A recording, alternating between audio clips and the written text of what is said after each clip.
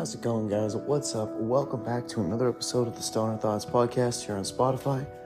I hope everybody is having a good evening. I hope you guys are having a great night. So, I have already smoked. I took a dab tonight, so I am I'm pretty up there. I know everybody's going to be like, one dab. But remember how I said a couple weeks ago I was going to cut back on smoking? Well, I've been cutting back on smoking a lot. To the point where, even just, smoking on the pen for a little bit, I'm good. I'm chilling. Maybe, a bowl, maybe 2 bowls, but that's it. I'm not getting stone like I used to. And it's kind of weird. And speaking of kind of weird, I wanted to talk to you guys tonight about a new genre of horror that I have discovered called liminal spaces. Now, these liminal spaces are pictures or places or videos of something that feels or looks familiar, but you really can't put your finger on it, why it looks familiar or why, sometimes they're made to make you feel uncomfortable. If you guys have ever played the Backrooms horror game or seen anybody play the backgrounds on YouTube, that's what I'm talking about. It's that little bit of horror. It's a scary place to be, even though, if there was no monsters, nothing bad there, you would still feel utterly disturbed playing that game. I felt really weirded out when I played it. I played a couple of different Backrooms games, but, I got really creeped out to the point that I was just nope, I'm fucking done. And then the monster came out, and I was just nope, I'm super done. But what it kind of weirdly enough reminded me of was Amnesia. If you guys have played Amnesia, The Dark Descent, you don't always see the monster, or sometimes the monster's not real. But the game gives this impression that the monster is constantly chasing you. And that you have to avoid the monster at all costs, or run from the monster, because you can't kill the monster. Not to my knowledge, anyways. You can't kill the monsters that are chasing you in Amnesia, and they're always an ever-present, overhanging fear that you have. And there's scenes where you'll walk around the corner into a room, and the monster will just be disappearing out of view around the corner at the end of the hallway. And it makes you question the idea of even going down to that hallway, because you don't know what's gonna happen. I'm also recording this episode in my bedroom tonight, all alone, to get better audio because it's been windy as shit outside. So I am sitting here in my room, which is a comfy space for me, talking about this stuff, and I'm just man, I should not be talking about this in a single room with just a lamp, sitting here talking about liminal spaces. For all I know, I'm gonna wake up in the back rooms. Imagine how terrifying that would be. Imagine going to bed, in your bed, comfy space, and you wake up in the fucking back rooms. And ever since I've been watching more and more of these horror videos lately, I'm not gonna lie to you, I've been sleeping on my couch. I have been sleeping on my couch because it is literally the only spot in my whole house that has lights, and I can turn the TV on when I sleep. And there's artwork on the wall, there's stuff to look at.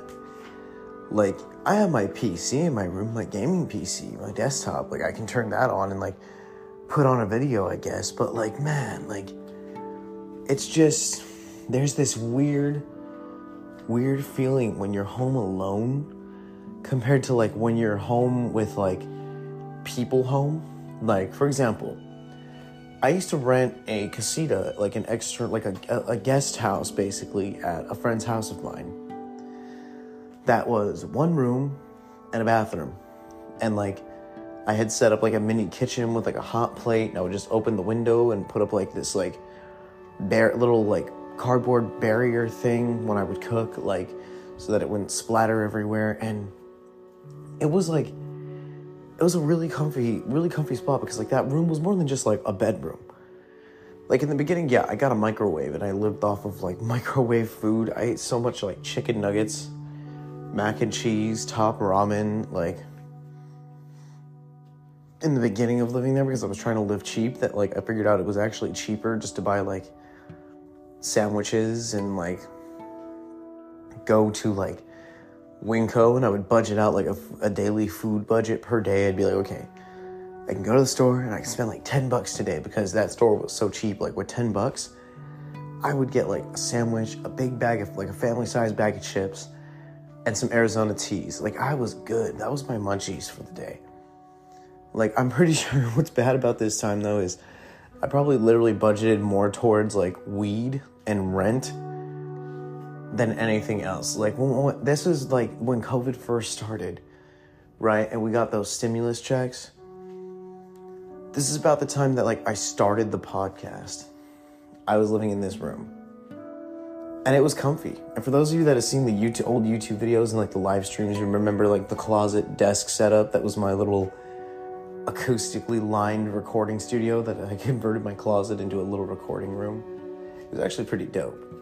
And yeah, I don't know. We're getting off the topic of liminal spaces though. So these things make you feel uncomfortable. And you can look it up. You can look up like pictures. You can look up videos. There's a bunch of different games. Like the thing about it is like, I remember as a kid, like seeing a Chuck E. Cheese full of like people, kids playing, parents sitting at tables, Chucky walking around, like the sounds of arcade machines and like the ball pit and the music from the pizza area, like the smell of Chuck E. Cheese, which was basically grease, and all these different things. But like, for the life of me, seeing a picture of one stark empty with no people in it at night, with just like the overhead white lights on, like the backup lights they would turn on at night so the cameras could see inside the room. Like seeing it completely devoid and empty was fucking terrifying. And like that gave me like serious Five Nights at Freddy's vibes for obvious reasons. The animatronics, you guessed it. But like, it made me really uncomfortable to see it completely empty like that.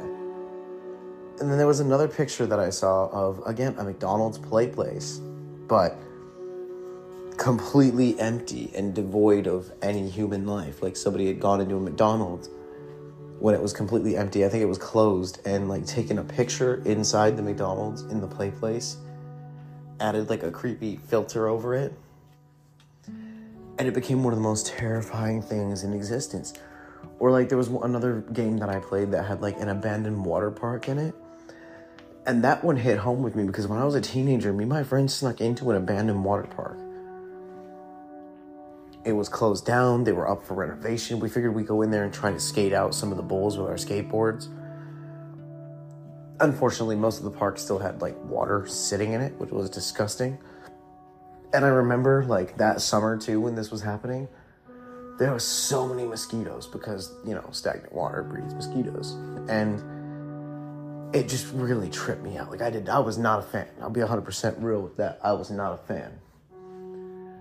And like, I don't know. I just thought it was kind of strange that like these spaces, these photos and little short clips of video are capable of giving somebody such like an almost instinctual reaction. Like it's like a knee-jerk reaction. Like if I walked outside right now and like there's one video I saw too, and I thought about filming a video like this where like somebody would be standing down the street behind the street lamp post, like 'cause it's a thicker one, and you just film down the street and put a caption like, "What a lovely night." And then that person in like a black hoodie just slowly like peeks their like body around the lamppost and pops into frame and just smiles, and you add like a creepy saturation filter to it, and like you like boost the whites a shitload so that like they're like literally like just edit in like creepy like tiny little glints for eyes and like a wide mouth. And that would be a terrifying fucking video. And I'm just like, dude, I could totally film a scary movie in my house. Like, I might consider doing that at one point once, like, the move is completely finished and we get everything set up. I've contemplated filming a horror movie inside my house. Kind of like how those dudes filmed Saw. Like, Saw was filmed all in one room by college students. I didn't know that until I read that, but they were challenged to make a horror film, I believe it was, that takes place all in one room. So yeah, fun fact of the night is that. And then like, there was a horror movie recently that was completely shot on, I believe it was the iPhone 13. They shot the whole movie on iPhone 13 Pros. And like, I guess having the variability of cameras is great. And honestly, my iPhone camera, like, if I was to film a movie right now, like, on my phone, and you would compare that to, like, cameras and camcorders and stuff back in the day, like, 4K is 4K. I don't know about you, but I think some of the videos on these iPhones are insanely high quality for what they are. Which is literally just a smartphone camera. But, you know, it's crazy to think of. Because, like, seriously, with an iPhone, iMovie, GarageBand to make your own music if you want to make your own music. A whole plethora of libraries of royalty-free music and things like that you can add in. Like, you could seriously make and produce a whole movie with some serious dedication on an iPhone. Like, you would have to clear out the entire storage on it to film all your clips. But I think I might make that, like, my next challenge is, like, filming a scary movie on my iPhone. I think it's doable. But yeah, anyways, you guys let me know what you think. For all I know, I'm probably going to hyper-focus on that idea and, like, start filming a movie tonight. I don't know. But, hey, who knows? Who cares, actually? Anyways, you guys, I know it's a little bit shorter of an episode, but I really felt like talking about that spooky stuff tonight. So you guys have a good night. And I'll talk to everyone on the next episode of the Stoner Thoughts Podcast. Good night.